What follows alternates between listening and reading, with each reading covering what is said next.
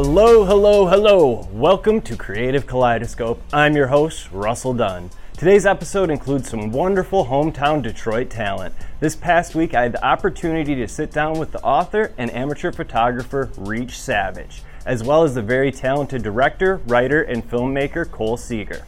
But before we check out those interviews, let's get started on this week's painting.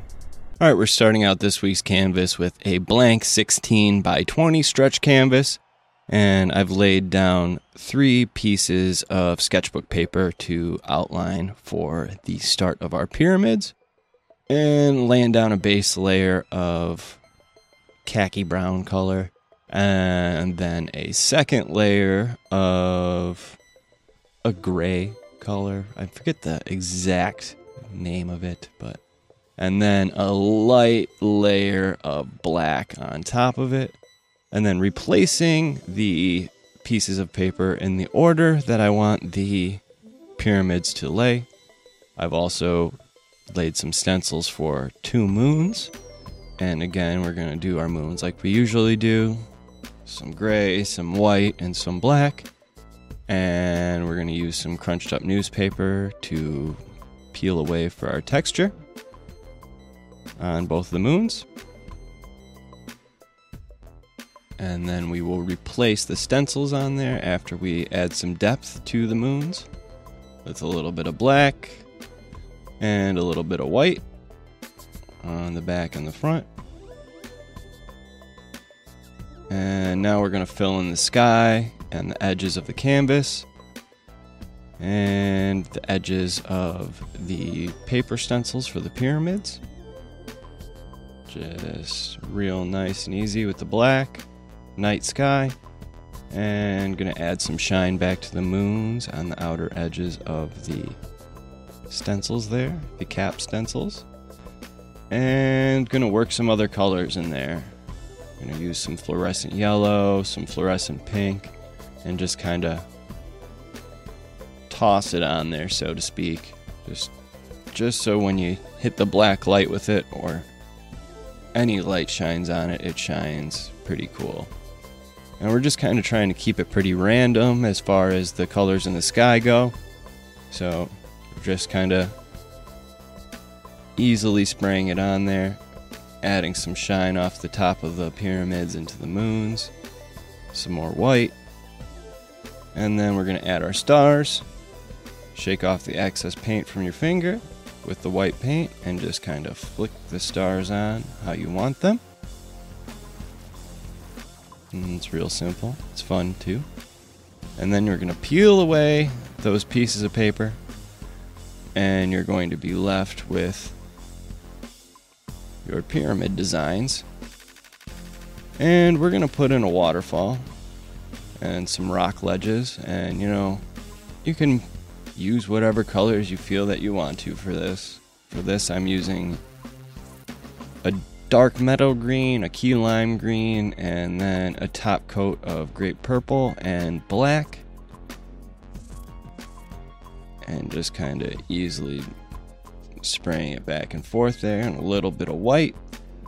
The black and the white kind of give it your depth and a little bit of texture to it.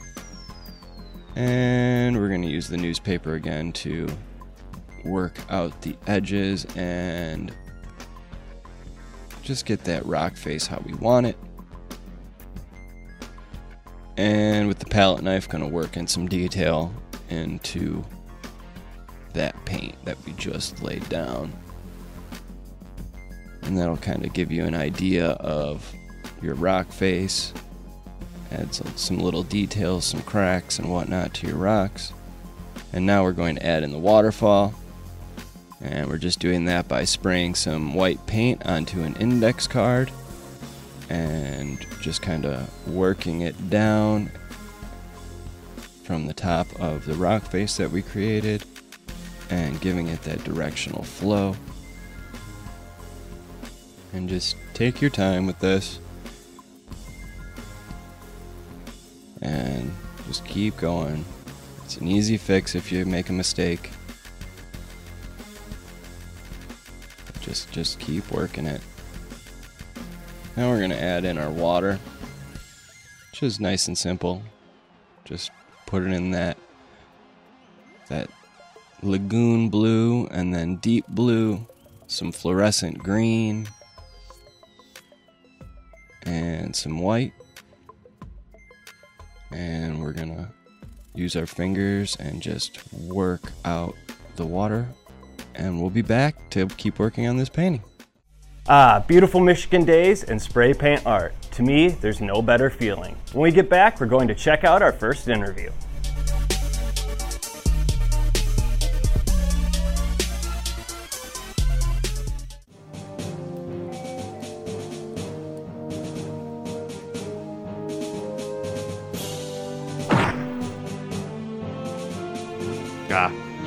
Low budget movie version. 60s TV version.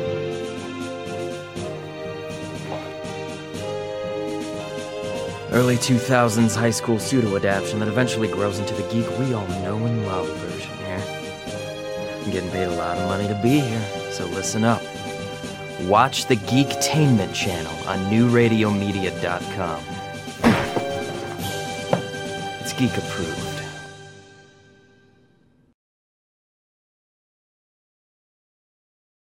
Hi, I'm Andy. And I'm David. Join us for fun and adventure on our new show, Podquesters, where we fight through imaginary battles and pray to the dice gods for good rolls. Yes, it's an epic sweeping adventure where we try to fulfill our destinies without driving the Dungeon Master crazy. I thought that was the point.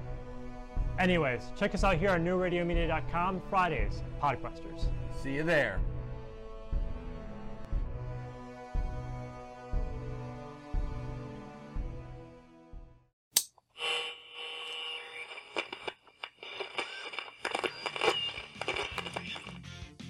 Hey, you guys, it's Raphael of the Teenage Mutant Ninja Turtles. Guess what? The only thing we can get down here in the sewer is Geektainment Weekly on New Radio Media. Turtle Power!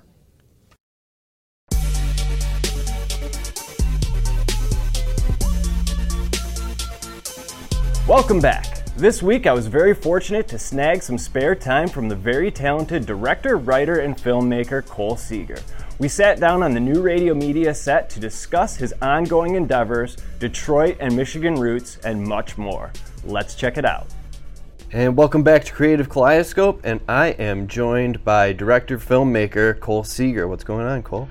Everything's going really good. Thanks for having me on the show. Thanks for joining me, man. So first thing I want to ask you is, what was the first thing that made you realize you wanted to be a director, filmmaker? Well, for most of my life, I didn't actually want to be a director. Becoming involved in film was actually a fairly recent development in my life. For most of my life, I just wanted to be a writer. I wanted to write novels. I wanted to write poems and stuff like that. And it was my first year of college after I got out of high school. A friend of mine asked me to help her write the script for her thesis film. She was going to the Motion Picture Institute in Michigan. Mm-hmm. And I helped her write it, and it was going to be like a prototype for like what was going to be a feature-length film. And we did it, and it was all right, but not necessarily what I envisioned it being. Mm-hmm. But it put me in contact with a lot of people who work in the film industry, and I started picking their brain with my own ideas, and they said, "You sound like a director. You should try that." And so after I went through a couple misguided years in college, I decided to go to the Motion Picture Institute of Michigan, and that's when I got in, and yeah, it's been great. Nice. So growing up in Metro Detroit, how did that affect you creatively?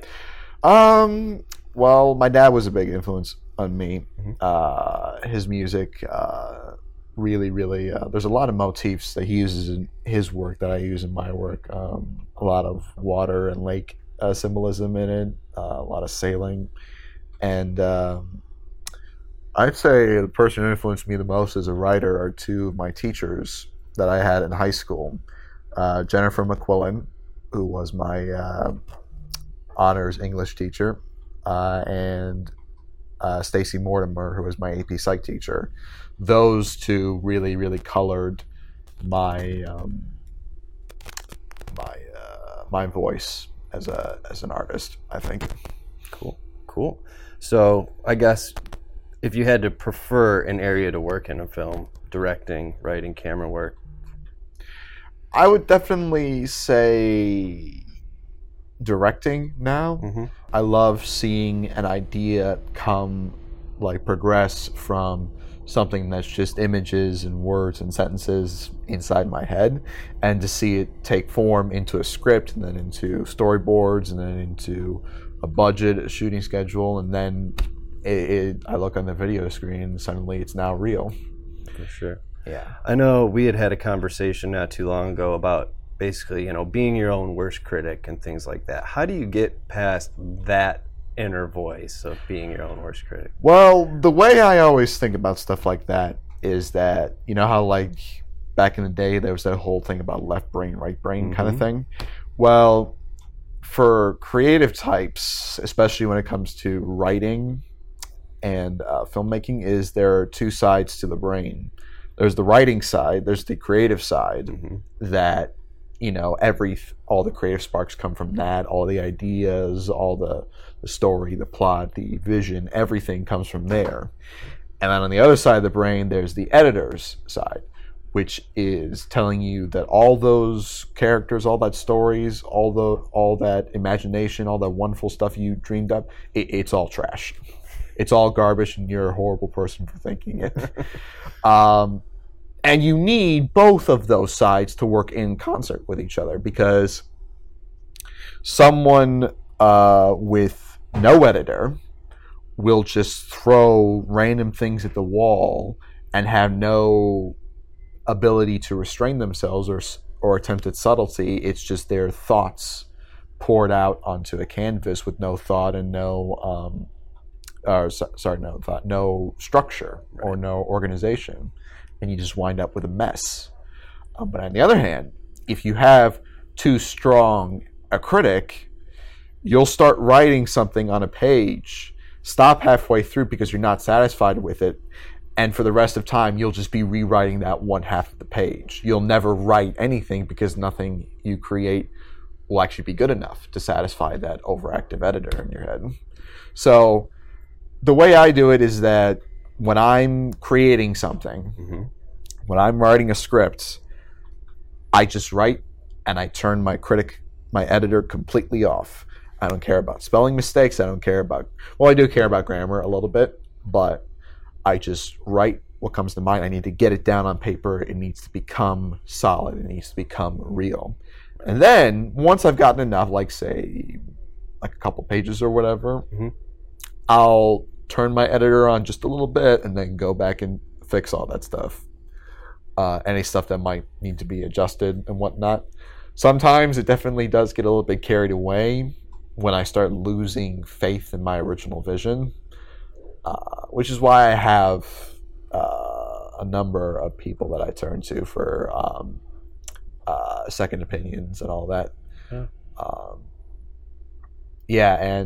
But I think that I'm very, very hard on myself. I think way more than I am on the movies I watch.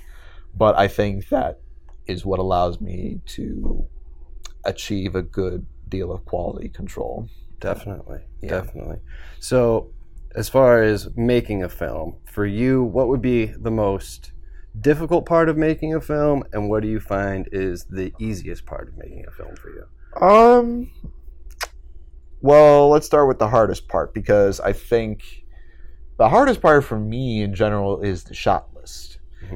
Thinking and organizing visuals into specific shots. You have to think about how what's the direction of the shot, how long does this shot go on for, where are the characters within the shot, how far away should the shot be, how much should we see, what details should we see, what details should be focused on, and just figuring that in concert with dozens and dozens of other shots and having it all fit together kind of it's a really, really daunting task, because the way I always say it is that if you open one door in the creative process, and you go through that door, you're not going through 10 other doors. Right.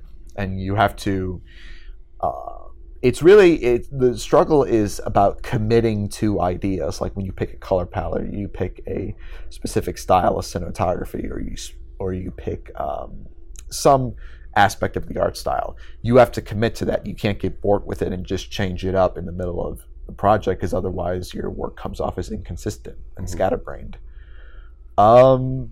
As for the easiest part, what I found is that this is assuming that you do your proper pre-production and you're prepared and you know what you want, I'd say the easiest part of it is actually shooting it.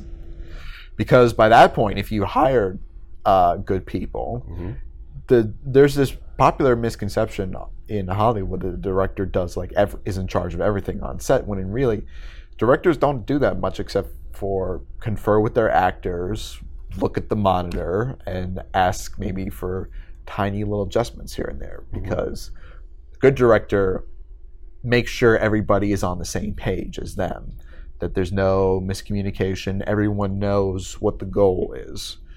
It's what my cinematography teacher, Rob Skate, said. You want everything in your film to feel like it was designed, that everything was a specific choice you made to augment your vision. So once you get to that point, because most of the director's work is done in pre-production, in preparing and choosing how you're going to go about it and preparing and scheduling and all that. Once you get to shooting, just actually capturing it on film, assuming also your actors know their lines and you coach them the right way through their roles, shooting it just becomes a formality by then. Because you've done rehearsal, you've done preparation, and you just look at the frame and you go in for a take, and then you say, yep, that's it. All right, let's move on. Absolutely.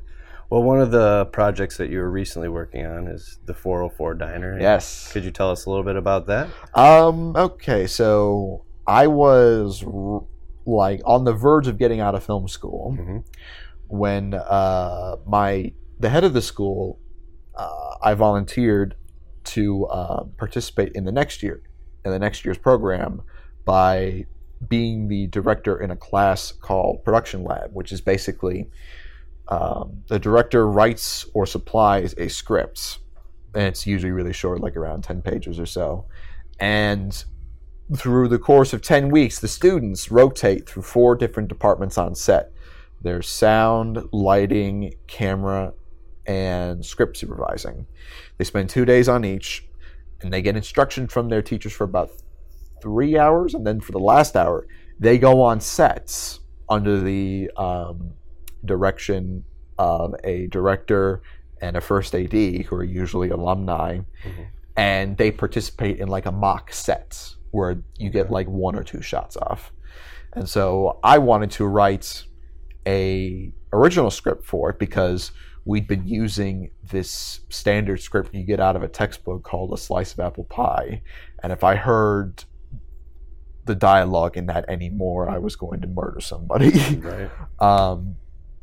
And I went to my buddy Ian Bensman, who's one of my writing partners, and I pitched him an idea for a Tarantino-esque crime thriller, and thankfully he told me an entirely different idea, because that idea was stupid.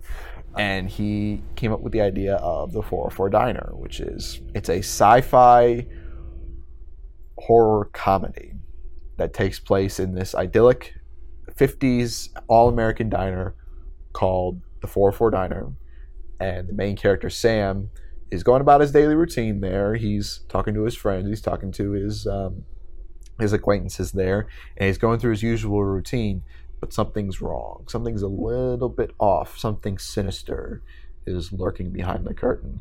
And I don't want to spoil anything, because this is something where the ending changes everything and all that. But I'm really, really excited. We recently completed basically 85% of it, and we have 1 pickup date left. Right on. So other than that, what other projects does the future hold for you? Anything set in stone? Well, I do work here at New Radio Media.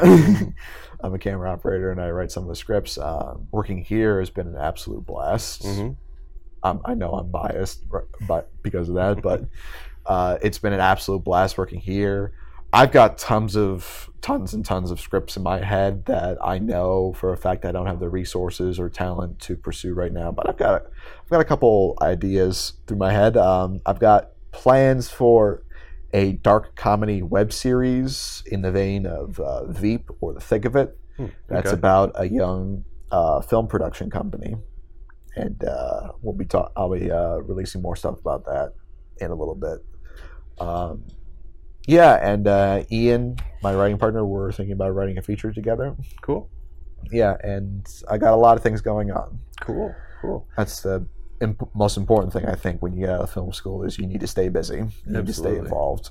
Absolutely. And I guess if you had one word or piece of advice for aspiring filmmakers and creators, what would it be? I would say, and this is in particular an advice I'd give to young directors and filmmakers, is know what you want. Know what you want. Know what your vision is. Because I've seen so many artists fail because they don't have a concrete idea of what their vision is or what they want. Or they don't have, or in the case of a director, they don't know what they want, or they're just not capable of communicating to people what they want. They don't know how to tell their cinematographer what kind of shot they want. They don't know how to tell their clothing people what kind of colors they want to go with, stuff like that. And the problem I found is, and it's something that I struggled with a lot when I was an early artist, is that I would get stuck. I would be writing scripts and stories, but I wouldn't be actually writing them. I'd be stuck in the pre-conceptual stage where you're just thinking about all the different places the story can go and what kind of characters and what kind of twists and amazing things you can put into it. But you're thinking about all the places it can go, but you're not thinking about the fact that it has to all fit together into a cohesive narrative and a cohesive storyline. Right. Because it doesn't have to. You're still in that foggy imagination stage. It's actually applying structure and making decisions about what you want your vision to be. That's when it becomes talent. That's when it becomes difficult. Because it's like I said before, when you go through one door, you're saying no to 12 other doors. Right. Absolutely. Yeah. Well, Cole Segar, thank you so much for joining us here on Creative Kaleidoscope. Oh, thank you for having me, RD. Yeah, definitely. Yeah. And we'll be back on the other side. Stick around. We're going to take a quick break, and when we get back, on with the painting. Stay tuned.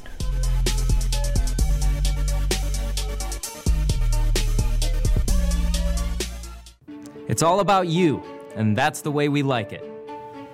Where you're going. What you do to stay fit. What you're eating. What you're thinking. And how you're feeling.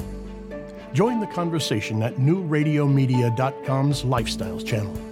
Stream the life you want to live.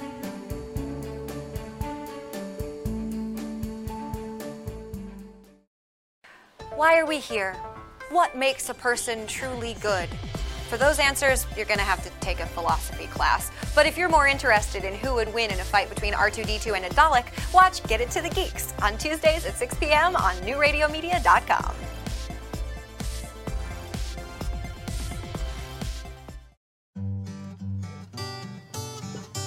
What's going on in your neighborhood? They say it takes a village. It's the simple things. The things that are a testament to the old. And the things that are a testament to the new. Know what's going on in your community. Check out our community channel on newradiomedia.com.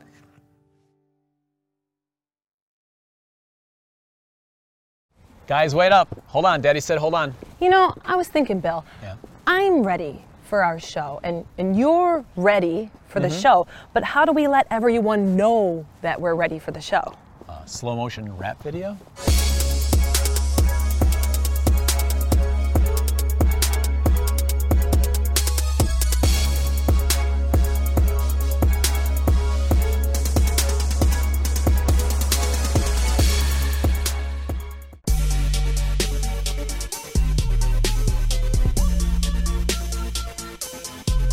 All right, time for a progress check on this week's painting. All right, we just finished up with our water ripples, and now we're adding in the spray of where the waterfall would be hitting that water pool, or pool of water rather. And now I'm just adding a bank to the rock edge with a little bit of black and an index card as a stencil.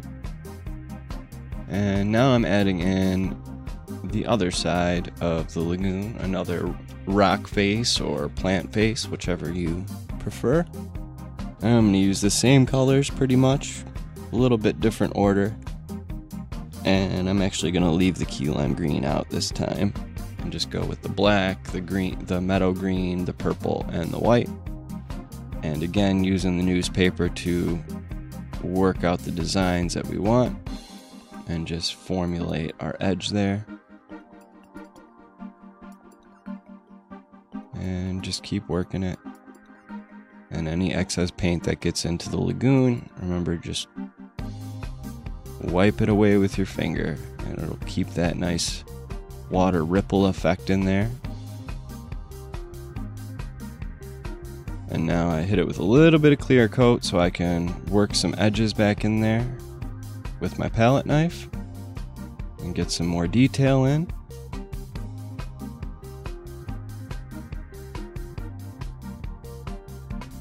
And all of that too is going to we're going to go back over those detail lines once the painting is a little drier with our acrylic paint pen, just to give it some more definition. And I want to redefine those banks a bit more and just kind of work in the paint how I want it, again with the index card and the black, just the pure black there. And I've got my rag to just kind of fix it up how I want it. And I'm going to actually redo that one. There we go. And some more white to really make that spray look a lot nicer. And now we're going to outline the pyramids with some black acrylic paint, using the black acrylic paint pen. It just kind of makes the pyramids pop a bit more. And this is, again, you want to wait until these pyramids are dry because you want to keep your lines as straight as possible, so you might have to rest your palm or something on the canvas while you're doing it. So you try to make sure that everything is as dry as possible before you use your acrylic paint pens. Also, it keeps your acrylic paint pens fresh because they're not very cheap. And just working the outlines of the pyramid.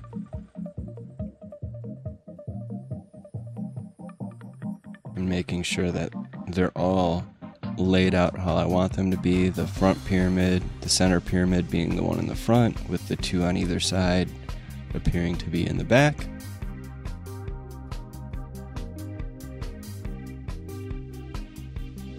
And one thing I haven't done to the pyramids with the spray paint is add the angle to it, which you would do by adding a straight edge down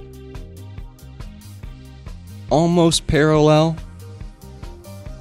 with the side of the pyramid to the top. I guess you could say the point. But I actually end up doing that after this with the airbrush. Some little touches with the airbrush to make it more defined, which you'll actually see in the finished product.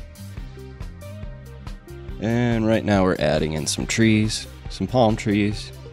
And the same way we always do the palm trees, just first we add the baseline for the trunk, and then we work almost like little M's, if you want to call them anything, like an M design for the palm tree trunk.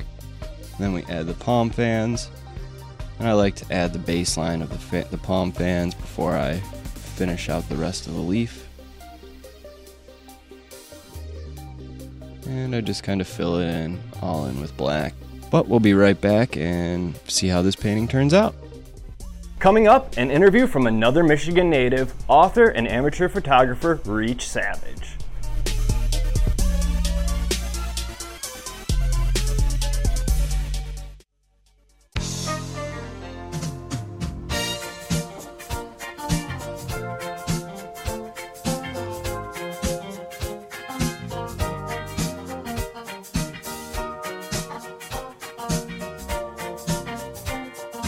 Hey Sarah, are you ready for our new live streaming pop culture show? Joe, I'm always ready.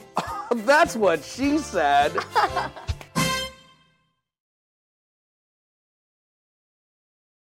It's all about you, and that's the way we like it. Where you're going. What you do to stay fit. What you're eating. What you're thinking. And how you're feeling. Join the conversation at newradiomedia.com's Lifestyles channel. Stream the life you want to live.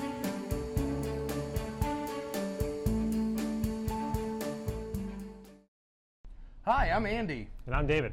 Join us for fun and adventure on our new show, Podquesters, where we fight through imaginary battles and pray to the dice gods for good rolls. Yes, it's an epic sweeping adventure. We try to fulfill our destinies without driving the Dungeon Master crazy. I thought that was the point. Anyways, check us out here on newradiomedia.com Fridays, Podquesters. See you there.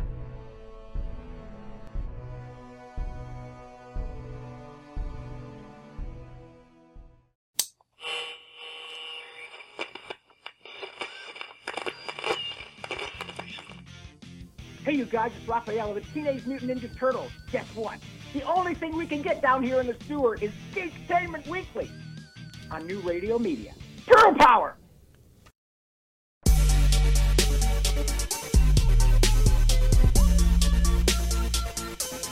In my life, I have been extremely lucky to be very close with our next guest, Reach Savage. His photography work, as well as his writing, truly encapsulates the saying, Pure Michigan.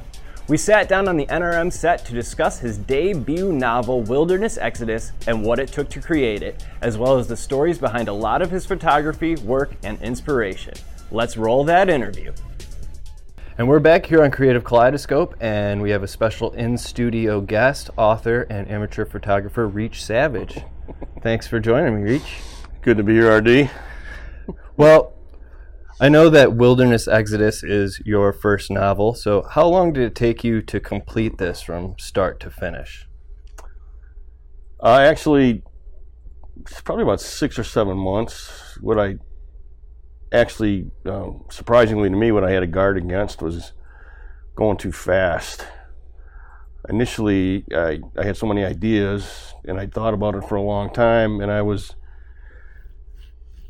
puking words into the computer at a phenomenal rate, and I'd go back and read them the next day, and I'd find that I kind of got ahead of myself. Something happened. A guy was climbed a tree that got chopped down the day before. It's like, oh, that's not going to work. So I had to slow myself down and actually figure out how to write a book. Start the next day by reading everything that I wrote the day before, and then pick it up, and I set a limit of 4,000 words a day. Wow. I found that if I got more than that, I was losing track of myself. There'd be holes in the plot, and some stuff didn't make sense. So actually I thought I would have writer's block at some point, but it was the opposite of that. I was just ready to go, and I had to put the brakes on a little bit. That's interesting because, a lot of creative people often say, that they're their own worst critics and things like that. Now, did you run into that yourself, and how did you get past that if you did? I did, I suppose. I had a couple of side jaunts in plot that I didn't care for, and I went back and did some rewrites and some things I didn't like, and whacked out even some different chapters and different storylines I didn't want to follow. I've written technical manuscripts and stuff at work, so I spent a lot of time writing, and I have to write at a pretty high level professionally, so I probably was a pretty tough critic of my own stuff. worked for me. Cool. So how daunting of a task was it to go from completion to published and to get it out to the masses? Well, I had to figure out how to do it. I ended up self-publishing. I initially was going to try to attract the interest of a conventional publisher, but I found out pretty quickly, maybe something that you could even relate to, being in the media genre, that if you don't have a name, it's hard to get one. So I ended up interviewing, if you will, a few self-publishers like Stafford, and I think Rock Island was one. I ended up with iUniverse and worked out a deal, package deal they call it, where for X number of $1,000, you get 50 author copies, 10 hard-bound copies. They put out a blanket email to 400,000 people who have expressed an interest in this genre, action, adventure, survival, if you will. And also set it up so the book is offered on Amazon and Barnes & Noble, and after that it kind of took off. But it took me a minute to figure out how to go about doing it. Right on. I know that, well, first of all, without spoiling anything, can you tell us what the book's about a little bit? Yeah, it's anybody who knows me, yourself included, it's not hard to figure out that there's a lot of me and my son in this book. It's although it's not technically about us, but it certainly could be.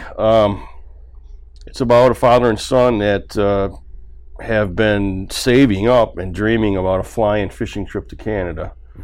So they save their money and they drive up through the UP, over the Sioux, and get on a flying a float plane, fly into Canada, and as they're flying, the plane has trouble and it goes down. And the father and the son get separated.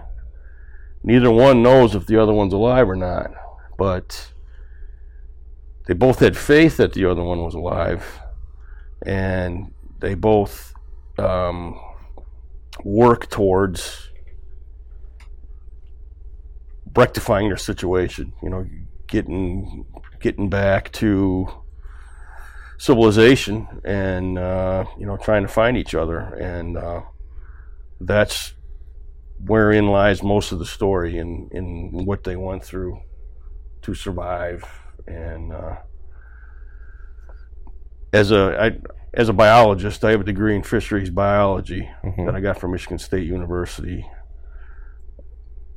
I'm fairly well versed in most things flora and fauna, at least more than the layperson, and I incorporated a lot of that, plus my own personal experience hunting and fishing and going into Canada and stuff. So that was kind of my slant. It's a father and son story of camaraderie, and it's also survival adventure, and there's enough to keep you going. It pulls you ahead from chapter to chapter. At least that's what I'm getting. Some reviews on Amazon, and people like it, and they say that they were sorry when it was over. Yeah, I personally think it's a super exciting book. I like it very much. And one thing that I wanted to ask is, where did you really draw the inspiration and come up with the idea for this novel specifically? Probably the flying fishing trips I had as a young man, and also as a teen with my father. We flew into Canada, and that really imprinted on me, the whole float plane thing, and being in the middle of nowhere we had the wolves and moose, and they weren't a nuisance, but being they were there and we saw them, we heard the wolves, and I was just completely, totally enchanted by being in the wilderness like this, and being a lifelong fisherman and hunter, and being somewhat versed in those things, and the fact that I consider myself to be a capable writer and a wordsmith of sorts, I suppose, I've been told, coupled with the fact that I always wanted to write a book. That's kind of what got me launched down the road to actually do it. I had a couple of false starts over the last 10, 15 years, just never kept it up, but finally I just was determined that I was going to go through with it, and once I got to a certain point, it kept flowing, and it was real good. Cool. Now, is there any specific locations that you really draw your inspiration from, as far as, the UP? Yeah, I do, and you will know very well one of them. We have a cottage up in Skawnee, Michigan, which is northwest of Marquette, right on Lake Superior. And you've been up there with us a bunch of times, and many more times, I hope. And it's as close to wilderness as you can get, pretty much, and still be able to drive there and have stores within 20 miles and a couple restaurants and stuff. But it's really wild. We've had moose tracks on the beach, wolf tracks, on the beach. There's been bears in the yard, and there's wild shoreline all on Lake Superior on either side, and then there's some islands that we go to that you've been to. One of the coolest places in the world, the Huron Islands. It's a wildlife refuge. We take the boat up there and go scaling on the rocks, and we have our four-wheelers up there. We go way out in the woods. You get to places where nobody's ever been except on a four-wheeler, a snowmobile in the winter, or maybe a horse. Right. One of the things too that I found, one of the stories that I found very interesting that really encapsulates how wild it is up there was the story of your son Richie being on a four-wheel ride in the middle of the night and running into a pack of wolves. Yep. Yeah. Yep. It was an evening where my wife and I went to bed. It was probably just after dark, and we had, and you did this when we were up there. We used to, and we still like to go for a trail ride at night because the night sky is so awesome, and there's northern lights, and you can get yourself on a hill way out in the middle of nowhere and no light pollution. And so Richie, with his fiance or girlfriend at the time, was taken off on one of these night rides, and my wife and I are laying there in bed. We had the windows open. We're listening to Lake Superior, and the wind's blowing through the trees, and it's just peaceful. And we hear the four-wheeler pull away, and gradually the sound, you can tell the vehicle's moving farther away down the road. Never quite dies off. Then all of a sudden we hear it's coming back louder, and he's just going through the gears, and he just comes flying into the yard sideways. Rocks are flying, and he comes in the house and slams his helmet on the table, and his girlfriend does too, and he goes, holy cow, I can't believe it. I can't believe what we just saw. And I said, what happened? Wolves. Or wolves. I said, wolves, what are you talking about? He goes, yeah, we're driving on the road across the marsh, and we had our lights on these animals in front of us. We thought they were deer, because they almost always are deer. So I'm creeping up on them. I'm not going to bother them, but I'm getting closer.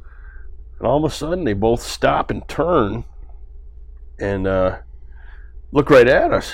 Yeah. And they were like 25 yards away, maybe. And they're big timber wolves. Yeah. Their lights were glowing in the lights of the four-wheeler, and I just spun around and I took off. Yeah, like I know for me personally, that's the only thing that I haven't seen up there is the wolves. I've seen coyotes, bears, moose, all that.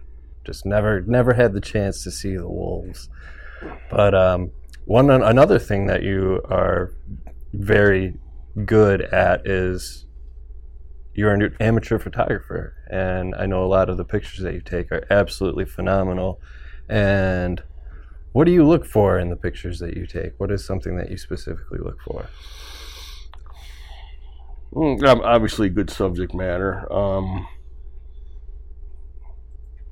I like there to be a little bit of water, a little bit of trees, some rocks, but just something I try to be as awe-inspiring and as breathtaking for the pictures as possible, and I want them to, when I look at them later, or whoever looks at them later, I want them to feel like they can, just embrace the feeling that I had when I took the pictures.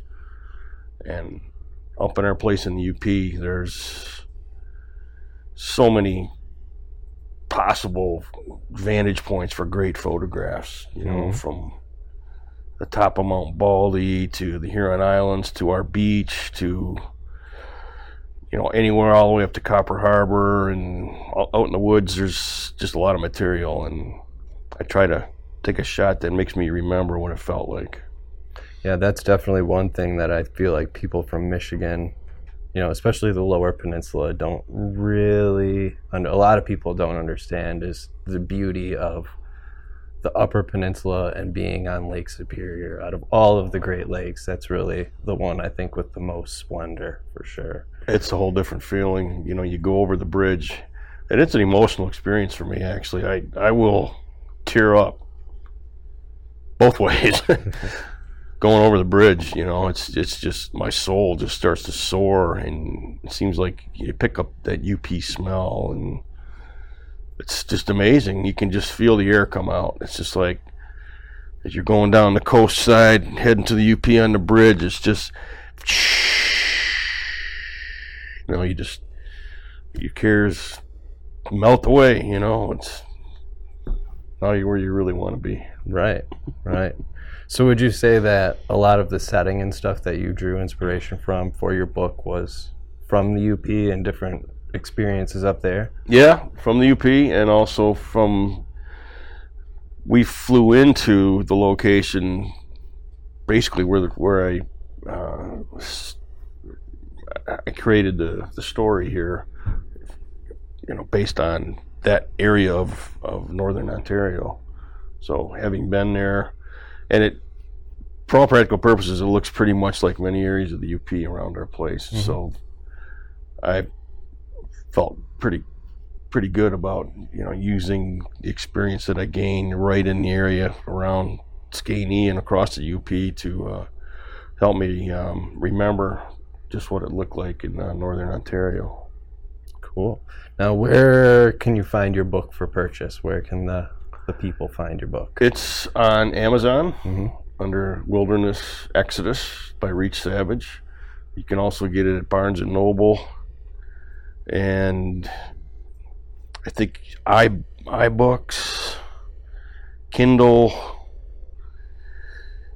It's for sale in a lot of places. I didn't even realize it was going to be for sale, but it's I've gotten reviews out of the UK, out of South America, Portugal, Asia. Oh wow! Yeah, that's awesome. not a ton, but they're out there. Yeah, people are reading it. So Amazon is a good way to go. You can get it in a paperback such as this, hardcover. Of course, most people nowadays go for the electronic version. Yeah, the digital download, which is downloadable to your phone or your laptop or whatever you want to use. A lot of people are going that route, but cool. Now, what does the future hold as far as literature for you? Is there any plans? I had every intention, and I still do, time permitting, of writing a sequel to it. It's kind of set up, if you will, for more to come. and I might have to wait till I retire before I do that, but that's not that far down the road. So I'd really like to. I really enjoyed it. I learned a lot. I have some different connections now and different ideas about how to do things. I did learn a lot, and I think I could write a better book. That's awesome. If you had, and this is one question that I always like to ask guests on the show, is if you had one piece of advice to give someone creative-minded who's working on anything, whether it be their first novel, a piece of artwork, photography, what piece of advice would that be? It's almost like you tell somebody who's starting a fitness program, don't quit. Have the courage of your conviction, have confidence in yourself. Do it and finish it. You put enough thought into what it is you want to do based on lots of experience you've had in your life, and you are going to be good at it because that's what you like. So do it. Have the nerve to just push it through until you get it done, and people will like it. You have friends, right? People like you, and people are going to like your stuff, and not everybody will, but you don't do everything for everybody. You do it to fit the way you want it to be, and just have the confidence and just do it. Definitely. Well, the book is Wilderness Exodus, and Reach Savage, thank you so much for joining us on Creative Kaleidoscope. Thanks a lot, RD. Thanks for having me. No problem. And we'll be back. After the break, we'll finish up this week's painting.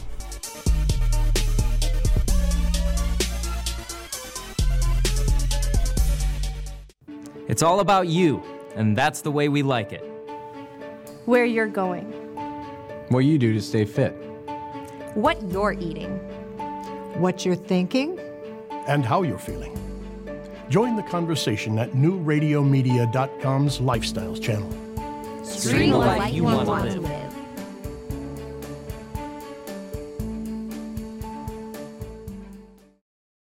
At Murray's Part City, we're known for offering customer service you won't get in any chain store or online.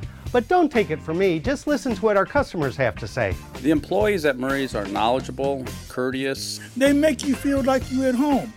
Pick up a can of Seafoam Fuel System treatment for only $6.99 or a 5-quart container of Mobil 1 motor oil for just $28.95. Murray's Part City on Pontiac Trail at Maple Road in Walled Lake. We've got the parts you need when you need them. Why are we here? What makes a person truly good? For those answers, you're going to have to take a philosophy class. But if you're more interested in who would win in a fight between R2-D2 and a Dalek, watch Get It to the Geeks on Tuesdays at 6 p.m. on newradiomedia.com.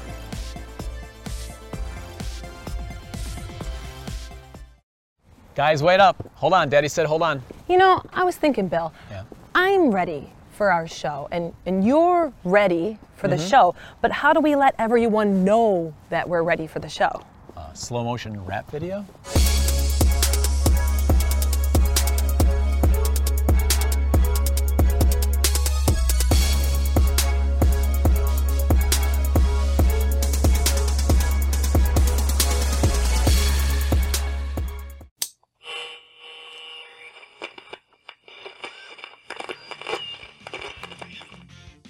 Hey, you guys, it's Raphael of the Teenage Mutant Ninja Turtles. Guess what?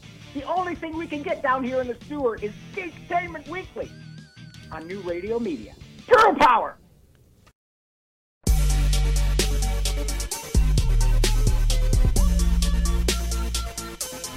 Now let's see how this week's painting ended up looking. And we're continuing to work on the palm trees right now and just filling in the rest of the palm trees with more black from the acrylic paint pen. And I'm just going to fill the rest of the tree in really quickly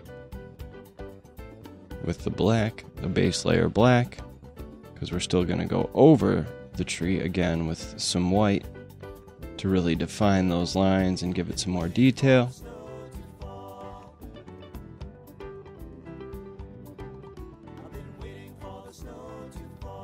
And just filling it in.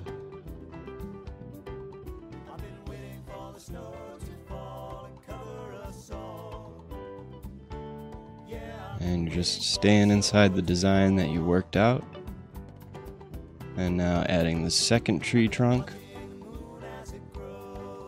the guiding line for the trunk, and we're just going to do our little M's again, starting from the bottom, and just working them up until we get to the palm fans. And the same way we do the trunk, we do the palm fans.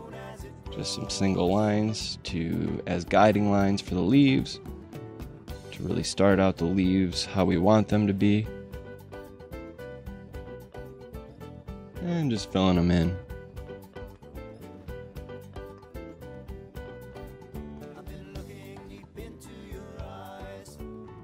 And again, it's much easier to use the acrylic paint pens once your aerosol paint has dried. It's just so key to getting a good look, a good tone, nice definition from your paint, and it doesn't ruin your pens. But if your paint is a little wet, make sure you keep cleaning the tip off your paint pen, otherwise you will ruin your paint pen, which is frustrating. So now that I've got the black base done, I am going to just kind of finish some details on it. And we're about ready to switch up paint pens to the white paint pen. Now you can also do these palm trees with aerosol paint and a paintbrush and your palette knife. Sometimes that actually looks a little better, but you know, it's all preference. Everybody has their own way of doing things. I like doing it this way, just a little bit easier. And I think it gives it some more pop. And it gives you the mixed media juxtaposition of the difference between acrylic and aerosol paints, which is actually pretty cool. And now we're just finishing the details on the first palm tree with the white paint pen. And then we're going to do the second thing. We're going to do the same thing to the second palm tree.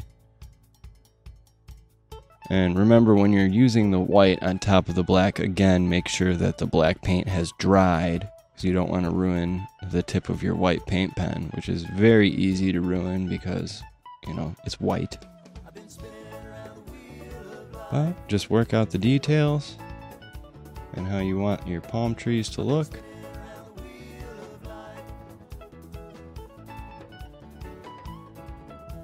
And that kind of makes them pop against the background. And get that nice signature in there. Sign and date if you want it. And now I'm actually gonna touch up those lines I was talking about earlier that I did with the palette knife to give them some more definition. Just kind of filling them in with the white.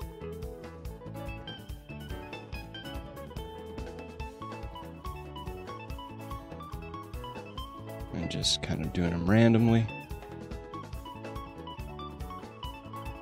And also touching up the waterfall. Making sure it really looks like it's got the directional flow going. And just filling in some of the little gaps.